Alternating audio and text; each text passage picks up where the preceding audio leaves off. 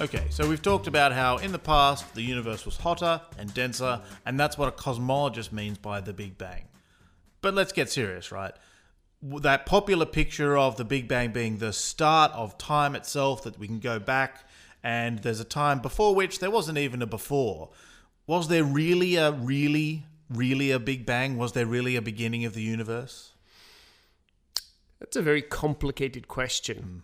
I think I'm on pretty firm ground here when I say that nobody really knows. Nobody really knows what happened at the start of the universe, and nobody really knows what happened before the start of the universe. There's plenty of speculation and sort of even crazy dreams of what kind of things could have happened before the universe formed.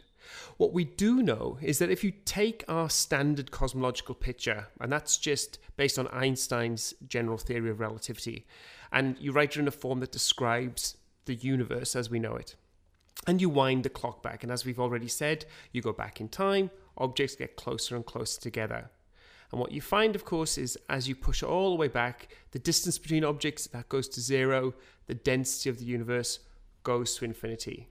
This is this thing, as you know, people call the singularity. Mm-hmm. Okay, so that turned up in cosmology pretty early on, like 1920s, 1930s. And then there was quite a bit of effort to try and say, okay, when you get an infinity as an answer in a physical problem, it usually means you've made some sort of weird assumption. Yeah, I think this is very important to get over, right? Singularity doesn't mean mystical, mysterious object. It means your equations have screwed up. Right, so then the question was, what assumption are we making that's making this singularity turn up in our equations? And if we relax those assumptions, what's going to happen? So there are a couple of things like, maybe the pressure of the stuff in the universe when you try to push in on it will actually, instead of the universe just going to zero, going to a big bang, if we ran the clock backwards, it would just bounce. Yeah. The bounce idea is very popular, but the question of whether or not you could do that with pressure as we understood it in the early days, it was, again, very hand-wavy kind of issue. What really changed the picture was quantum mechanics, of course, the physics of the universe of the very small. And in everyday sort of situations, we can keep gravity, which describes the attraction between massive objects, and quantum mechanics, which describes the universe on very small scales, as being very different things. You can treat gravity over here, quantum mechanics over there. At the early universe, we know that densities were immensely high. We know that gravitational fields were immensely strong. So we know that gravity and quantum mechanics were both sort of playing a role in the very, very early universe.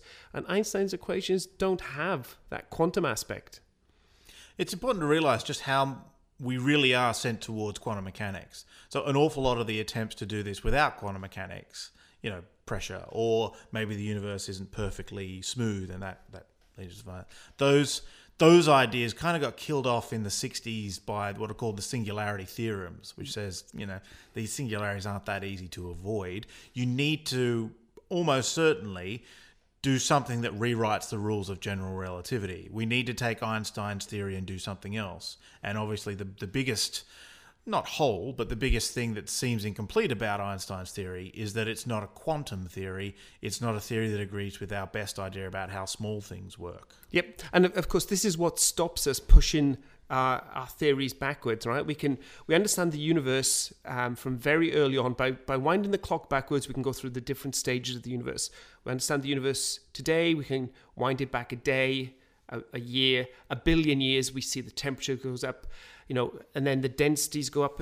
And you can push way, way back to a point where the universe was this burning furnace producing the early elements. But we do eventually hit this point where we know that quantum mechanics and relativity must be playing an important part, and they don't gel together because it's not a quantum theory. Gravity is not a quantum theory. And we can't look no further. We can't see any further into the Big Bang. So theoretically, we have a stumbling block that we can't push past. And at some level, that's where the speculation begins. We can sort of jerry-rig quantum mechanics and gravity together and sort of ponder about how we would see through the Big Bang. Okay, so here's one way I think about this, and something that's a bit interesting. It's a bit more for me than just we don't know past a certain point. It seems to me that whenever a beginning turned up in someone's model, it was something they discovered there. They didn't try to sort of stick it in. It just kept turning up, right? It turned up in the earliest models. Hey, maybe pressure will get rid of it. Maybe this will get rid of it. Maybe that'll get rid of it. And they kept coming back. And we've had all these ideas about how to get rid of it, but it's still a bit hazy. So that's an interesting sort of scenario, that the beginning keeps turning up where we don't want it. But I think you have to be very careful with your language. When you say beginning, you basically mean an important point for this universe. It doesn't necessarily mean an ultimate beginning. The time equals 0 point. Okay, it's that where we start talking about the physics of our universe. But again, however that's attached to what came before is still an unknown. Okay, so there's always the possibility that our picture of our bit of the universe is actually embedded in some bigger picture. That the beginning, which sounds big and important, is actually just a sort of a local beginning. The point of Einstein's theory is that every time you solve Einstein's theory properly about space and time, you're talking about the whole of space and time. And so it is the kind of theory where you could describe an absolute beginning of the universe. But then you've got this question, as you keep coming back to. We've got our little model here, and it seems to be doing nicely around here. Is it the whole story, or is it just some piece of the puzzle? Yeah, and again, I don't think anybody really knows. But whatever process there was at the start, whatever process that resulted in the beginning of this universe, it still was special in some sense. We don't understand that.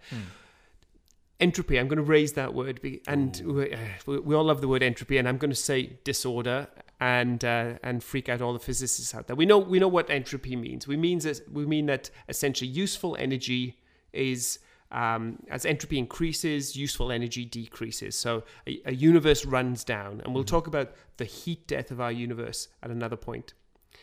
If our universe is somehow a continuation of an earlier universe, you can't beat the laws of thermodynamics easily. And so this notion that this disorder, this constant rundown, if it happened in the previous universe, then it must have basically continued into this universe. And we look at the birth of our universe, the early times of our universe, and it was in a low entropy state. It was in a state which had lots of energy to power us, to power stars, to power life, and for us to be here. So quite how we ended up with this sort of particular property to our universe is a bit of a mystery. Yeah, so the easy thing we can do, whenever you do a physical model of anything, you have the laws that govern how it changes. So if you have a model of the solar system, how they pull on each other with gravity. But you need a bit more. You need to put in some initial conditions. Tell me how the system started, and then the laws tell you how it changes with time. And the easy thing to do with entropy would say, all right, well, we've got this thing that looks like a beginning. We'll use that for our initial conditions. If we make that a low entropy, highly ordered state, then hey presto, we've got the universe we see around us. And if you want to try and push things back further, things get a bit awkward because you would seem to need an even more ordered, even more low entropy state as you go back. And so it looks like entropy has just started off at a certain level and then increased from there. The order in the universe started a certain way. And this throws a spanner in the works of anyone trying to tell a story of what happened before the Big Bang. Of course, there's always a get-out clause with entropy, right?